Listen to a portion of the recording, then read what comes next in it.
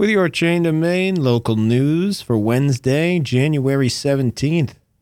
I'm Jordan Johnson. You can now get your copy of the 2024 City of Waupaca calendar. They're available in the lobby of the Waupaca City Hall, Recreation Center front office, and the Waupaca Senior Center.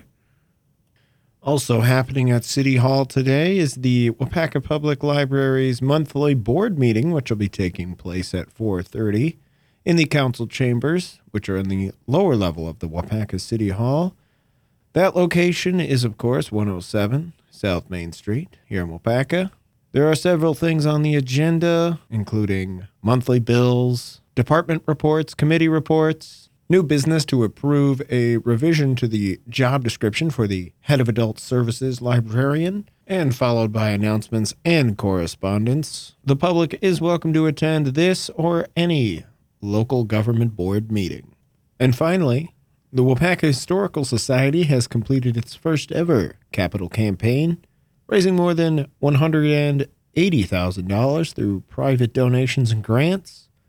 Thanks to the capital campaign, the Waupaca Historical Society was able to complete several projects at the Holly History and Genealogy Center, including installing a new roof, renovating the lower-level meeting room, installing a hearing loop, along with upgrading the kitchen and collection storage area.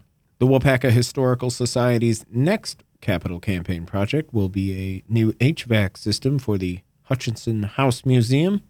The current system is more than 30 years old and does not control the climate on the second floor. Being that it is one of the oldest residencies in Waupaca and the first home for the Waupaca Historical Society, it is important to preserve the Hutchinson House. That is your local news update. You can always get your news on air, online, or on any of your favorite podcast apps.